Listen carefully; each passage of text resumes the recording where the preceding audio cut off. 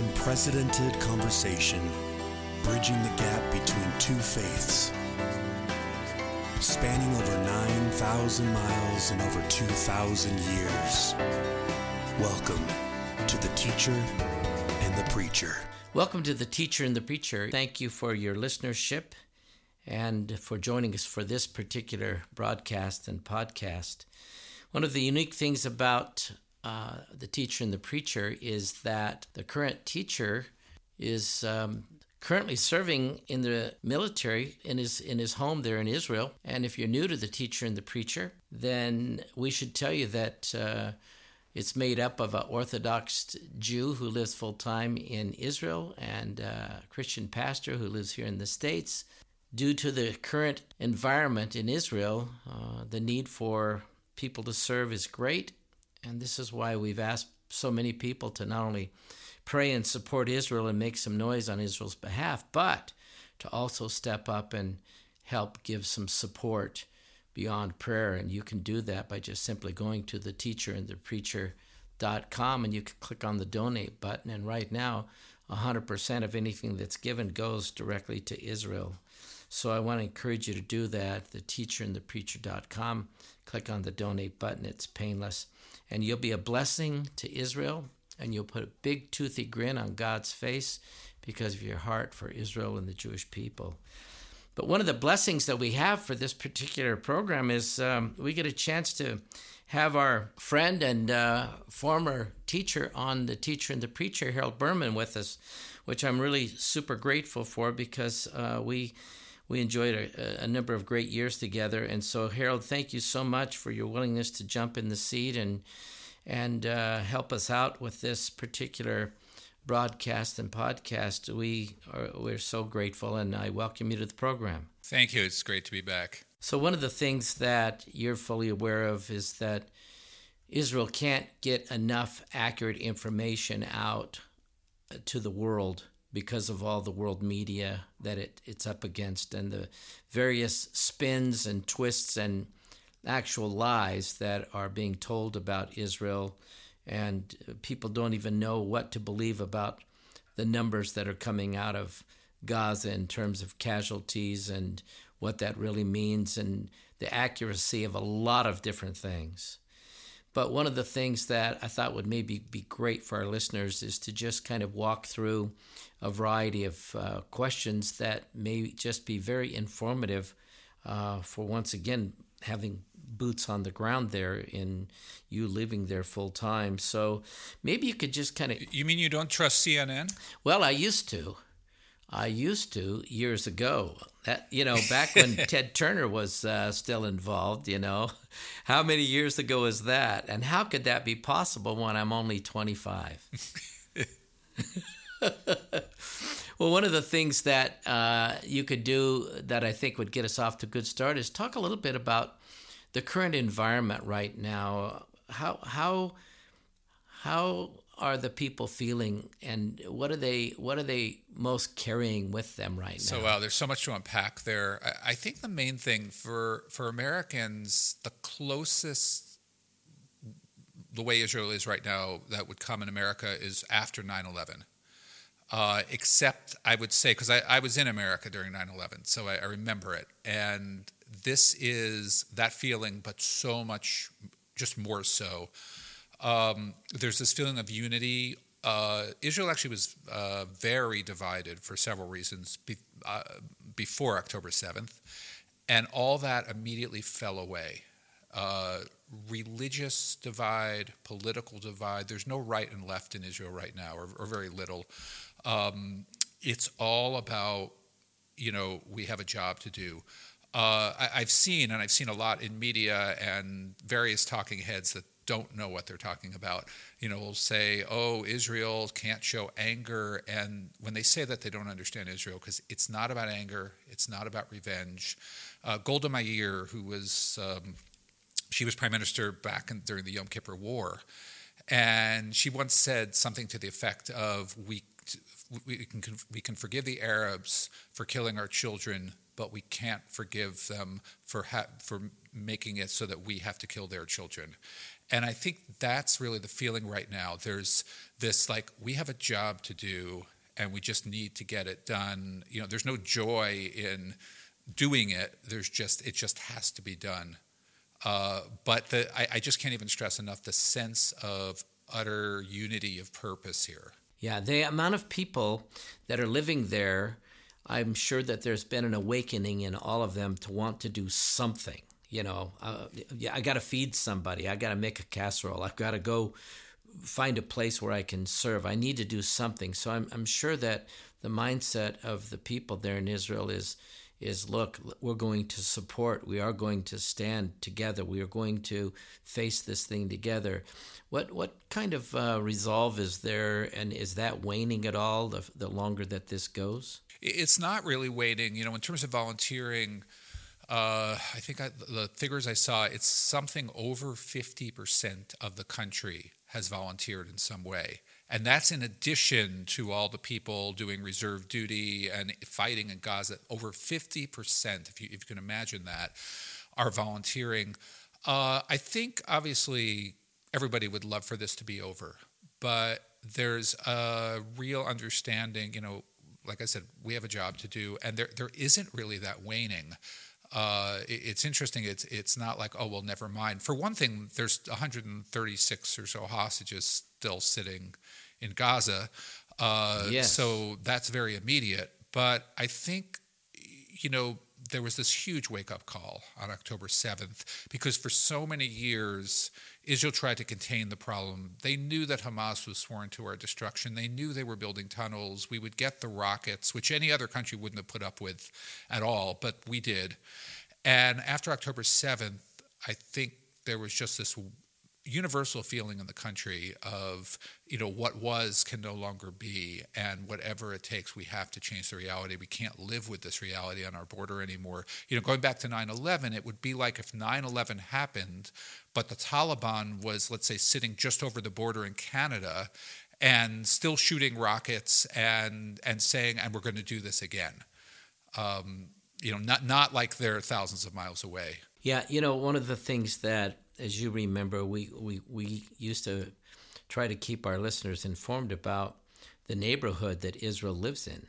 I mean, it's a tough neighborhood. And so while this is going on in the south, we still have the enemy of Israel up in the north. And so it's a lot for a small country to be up against both of these arenas. And so the need for the people to be together, I mean, they get it. They understand this whole thing. But I so have appreciated Netanyahu's resolve to go, you know what? We're going to wipe out all the fingerprints of Hamas. There will be no Hamas by the time that we're done. And even if they try to run away and hide in various places in the world, we will hunt you down and we will deal with you. So it goes beyond the border. But that determination that, listen, we're not going back to the way it was. It's going to be a whole new day. Right. And there are people who say, you can't really destroy Hamas. You can't kill an idea. There will be new people who will spring up. And that's true to some extent. But, when America went after ISIS, it's not that ISIS completely disappeared down to every last person. But America made it to the point where ISIS could no longer be a threat. And after World War II, it's not, there are plenty of neo-Nazis around today. It's not that Nazism, unfortunately, is an idea. It's not that it disappeared, but the Third Reich could no longer function. And I think that's the goal here. We know that we can't destroy hatred, but we can make it so that Hamas just can't do this again. One of the things that Israel is fully aware of in this war that it's fighting is that they also are fighting a war with the world media. And I know that they are so intentional to have specific communicators for the IDF, for the Prime Minister's office, for various aspects of Israel to try to keep people informed about. You hear it directly from us. You're hearing it from the horse's mouth, if you will. And I think that's one of the things that Israel works really hard to do. Do you feel like that is being well received, and it's just a bunch of extra noise being made by the world, or do you feel like that it's falling on deaf ears? I think to some extent it's falling on deaf ears. There's two pieces here. One, there's just the pro-Hamas Jew haters, etc., who it doesn't matter if all the media coverage was perfect. You have these people who are saying, oh, there's no evidence that women were raped or sexually assaulted on October 7th. We have the camera footage. But so those people you're never going to reach. But I think then you have this whole other group of people, the people who are saying there needs to be a ceasefire. There's tens of thousands of people in Gaza who have been killed. This is unacceptable. And what they don't know, obviously there are people in Gaza being killed, but what they don't know is that, well, those are actually figures provided by Hamas, which in every other conflict, and there's been about 15 of them with Hamas, in every other conflict they've lied and exaggerated figures. Right now, most of them are hiding in tunnels. They actually have no way to come up with any real figures at all. But you have this constant media coverage, not only of the numbers, but I've seen all sorts of, I'll just say, problematic coverage. And the people who unfortunately don't know, they might want to, know what's really going on, but they think they're really getting the news and they're not. By the way, I've usually not looked that much at like American media. Sitting here in Israel, there are some English websites that actually cover the world and America pretty well here, and that's what I usually follow. But after October 7th, I started looking at the BBC and CNN because I just wanted to see, okay, how are they covering it differently than Israeli media? And, just what is the world getting? And what I can say is I found that there's actually a medical benefit to CNN and BBC. If you find that your blood pressure is too low and you want to raise it, you just go to CNN and it works in minutes. Well, you haven't lost your sense of humor. I love that. So one of the things that is being communicated out of Israel is that this could go on for a number of months, that this is not going to be quick, it's going to be complete, it's going to be thorough. And there is a word coming out that the IDF has now really felt like it's found where Sinwar is actually hiding and holding up, but they say he's surrounded by hostages so that he's using them for insulation. Can you speak about that at any more clarity or depth? I mean that's what the word is, and of course it's always hard to know. I mean, when you talk about also Israel's PR effort, there's certain things in this war that I'm assuming. They may even be deliberately giving false information or maybe keeping things back because they don't want to tip the enemy's hand. But that actually really does have a ring of truth to me because, first of all, they've known for some time that Sinwar is in southern Gaza, which at this point, Israel pretty much has control of the north of Gaza, and they've made great inroads into the south. He can't escape, and he uses his own people as human shields, so it makes complete sense that he would use Israeli hostages as human shields as well. Yeah. My understanding is that the Egyptians are actually very astute at watching the tunnels that Hamas has dug underneath the border there going into Egypt, so that if in fact there is a effort to escape into Egypt, that they're actually, watching for that. Right. There's also some word, and again, obviously I can't verify this, but there is some word that there also are some Israeli special forces and Israeli intelligence actually on the Egyptian side, along with the Egyptians, watching for that as well. So what do you hear in terms of the future? This thing is, put the fire is put out, and now what's going to happen with Gaza? Who will that be something that is annexed in? Is that going to be something that Israel lets the world decide what happens to that? Are you hearing anything of what that future of Gaza looks like? Yeah, there are. I mean, it's obviously not set in stone yet, and I imagine it's a moving target. It's going to change as we go, but there does seem to be at least some consensus building, from what I can tell. I just want to go back for some context that this is something that the news does not report on at all. They talk about, we hear about, end the occupation, Gaza's occupied, and it's important actually to understand what really went on here. So Israel was in Gaza. Israel basically won Gaza from Egypt in the Six-Day War in 1967, along with the West Bank from Jordan. Nobody called it occupied then. And, Egypt controlled it, and then Israel controlled it. And Israel built some settlements there. And in 2005, Israel uprooted every single settlement, took out every settler, every soldier, and basically said, here are the keys to the Palestinians, build a state. And there was literally billions of international investment ready to pour in. And people were saying Gaza is going to become the Singapore of the Middle East. And then what happened was they had an election, and they voted Hamas in. Now, Hamas hasn't had an election since then. But what happened was 2007, Hamas took over. Before 2007, after Israel left, there were no restrictions. Goods could go in freely. Literally, it was turn over the keys, make a state. Yeah. They were set up for success. They were totally set up for success if they wanted it. Hamas, which anyone can go actually online now, they've been very kind to put it in English in their charter, that, what their charter is, that their mission is they are sworn to the destruction of the state of Israel. So they started firing the rockets. They started basically bringing stuff in and using it. And that was when Israel started putting restrictions. Now, of course, they weren't the only ones, because as you said, there's a border with Egypt. They have a checkpoint as well. They actually are much more restrictive than Israel's been.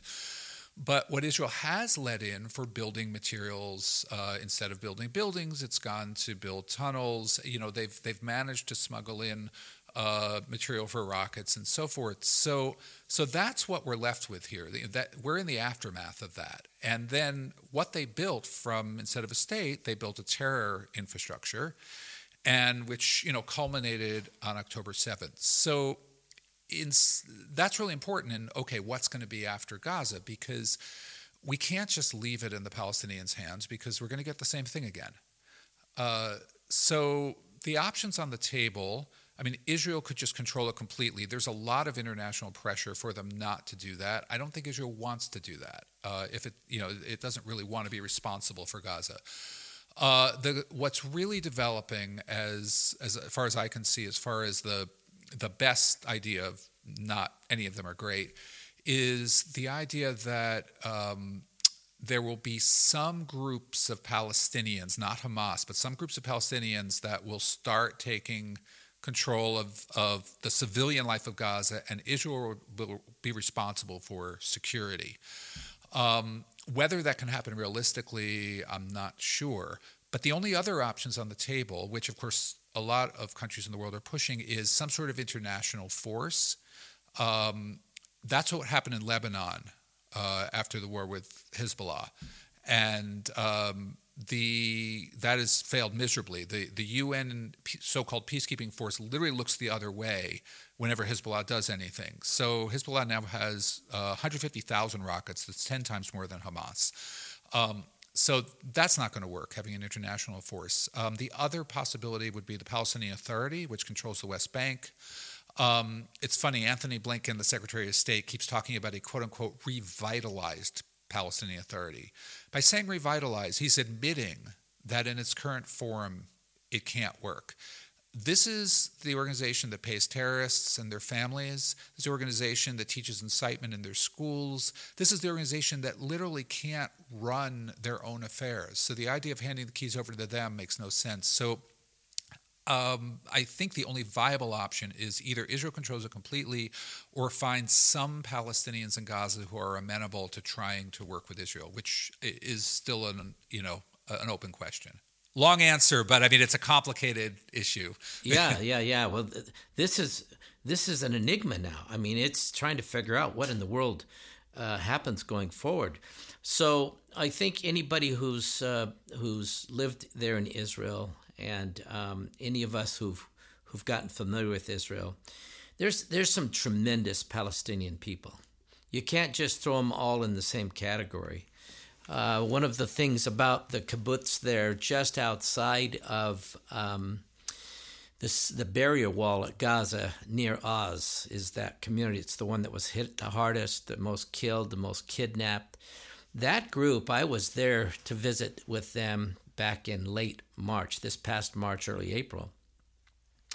And they shared with us the story that historically they had lived for years and farmed in Gaza, and that they were some of the people who basically got evicted, asked to leave, and Israel was going to assist them in getting relocated. So they said, we will relocate without any hassle at all if you will give us just outside the barrier wall, because we love this area. We love people in Gaza, and we would like to stay as close as we can. Okay, great. So it's very interesting because many of the Jews who were living there in Gaza had great Palestinian friends. They had Palestinian neighbors. And that was true through... Some of them were peace activists. Exactly. Some of the ones who were kidnapped were peace activists. So this was true in many of the areas throughout Israel, neighbors, Jews and Palestinians, next door neighbors, friends. And it was just like you would enjoy in any neighborhood in the world, as far as just living next door to neighbors that maybe weren't of the same nationality, but hey, we love one another and we care about one another, and whatever you need, I'm your neighbor, and whatever you need. But this is one of those interesting pieces because there are a number of great Palestinian people who just want peace. They just want to live next door to their neighbor and just live. I've had the privilege of knowing a number of those. On the other hand, we have a number of people who have been basically bought by how they were treated or what they were supplied with, bought by brainwashing, bought by pay for slay, any of those kinds of things that are Palestinian people that are very pro-Hamas. And as you mentioned, the people elected Hamas.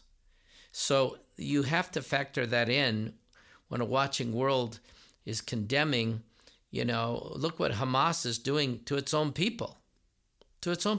Well, that's the thing. When people say, "Oh, ceasefire now," there's two aspects of that are, to my mind, are very wrong. One, ceasefire now basically means leaving Hamas in place, which just means October 7th will happen again at some point down the line. And short of that, we're going to have rockets coming in and all of that. Number two, for people that claim they care about the Palestinians, ceasefire now means leaving Hamas in place to continue to brutalize their own citizens. Now, this is something also you won't find on CNN, but Hamas throws gay people off of rooftops in Gaza. They've done that. Women's rights are, there's no such thing. And women, minorities, the Christian population of Gaza, which I think it's about 10% of Gaza, terribly discriminated against. And the idea of ceasefire now means leaving the Gazans, the Palestinians of Gaza, to that fate for forever. And that, to me, if someone actually cares about the Palestinians, they should be saying there's got to be a better way. Exactly. And this is one of the pieces that the world refuses to listen to. But this is the bottom line. I remember there was a wonderful older lady who was released as she was a hostage, and she got released. And she was from that community near Oz. And it was very interesting because what they shared in the news article about her is that she not only had come face to face with Sinwar, but that she told him straight up how wrong and sick that he was, and the response was he just looked at her and said nothing. So the story behind that is that she's known him from back when they lived there in Gaza. And she said to him, basically, you of all people know that we were one of the biggest promoters of peace. We were so supportive of the people of Gaza.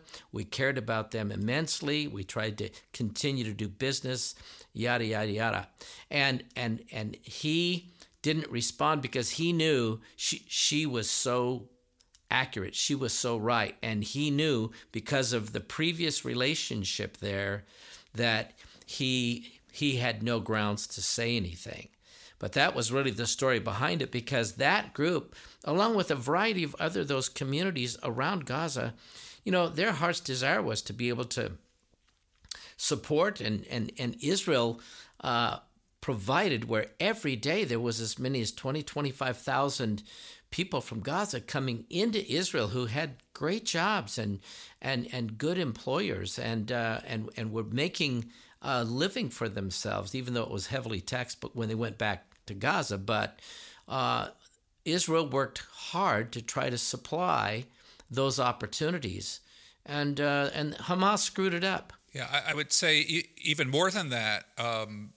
There are, and this has even happened during the war, when there are children in Gaza who cannot get adequate medical help, they've brought them to Israel. Life-saving heart surgery and things like that. I think one thing I think I want to, just a point I really want to make also, as I've also heard people say, can't Israel just quote unquote make peace? And how do you make peace with someone who's sworn to your destruction? Check things out at theteacherandthepreacher.com. As I said earlier, it's a great place to donate and give towards Israel. It's a place where you'll find the list of these organizations that you can give to. You can click on it and just go right to their website and give there. But we want you to do something. And prayer is great, but sometimes there's things that we can do beyond pray, and it may be a little bit more costly in a good way for us to do that. So I want to encourage our listeners to do that. Harold, it was wonderful to have you with us for this conversation. Thank you so much. We appreciate and love all that you do to contribute, and we're so grateful for you and your family, and we keep you in our prayers. And we always close the program by saying, may the God of Israel, who never slumbers and never sleeps, may he watch over Israel and all of our Jewish friends, and may that same God bless America.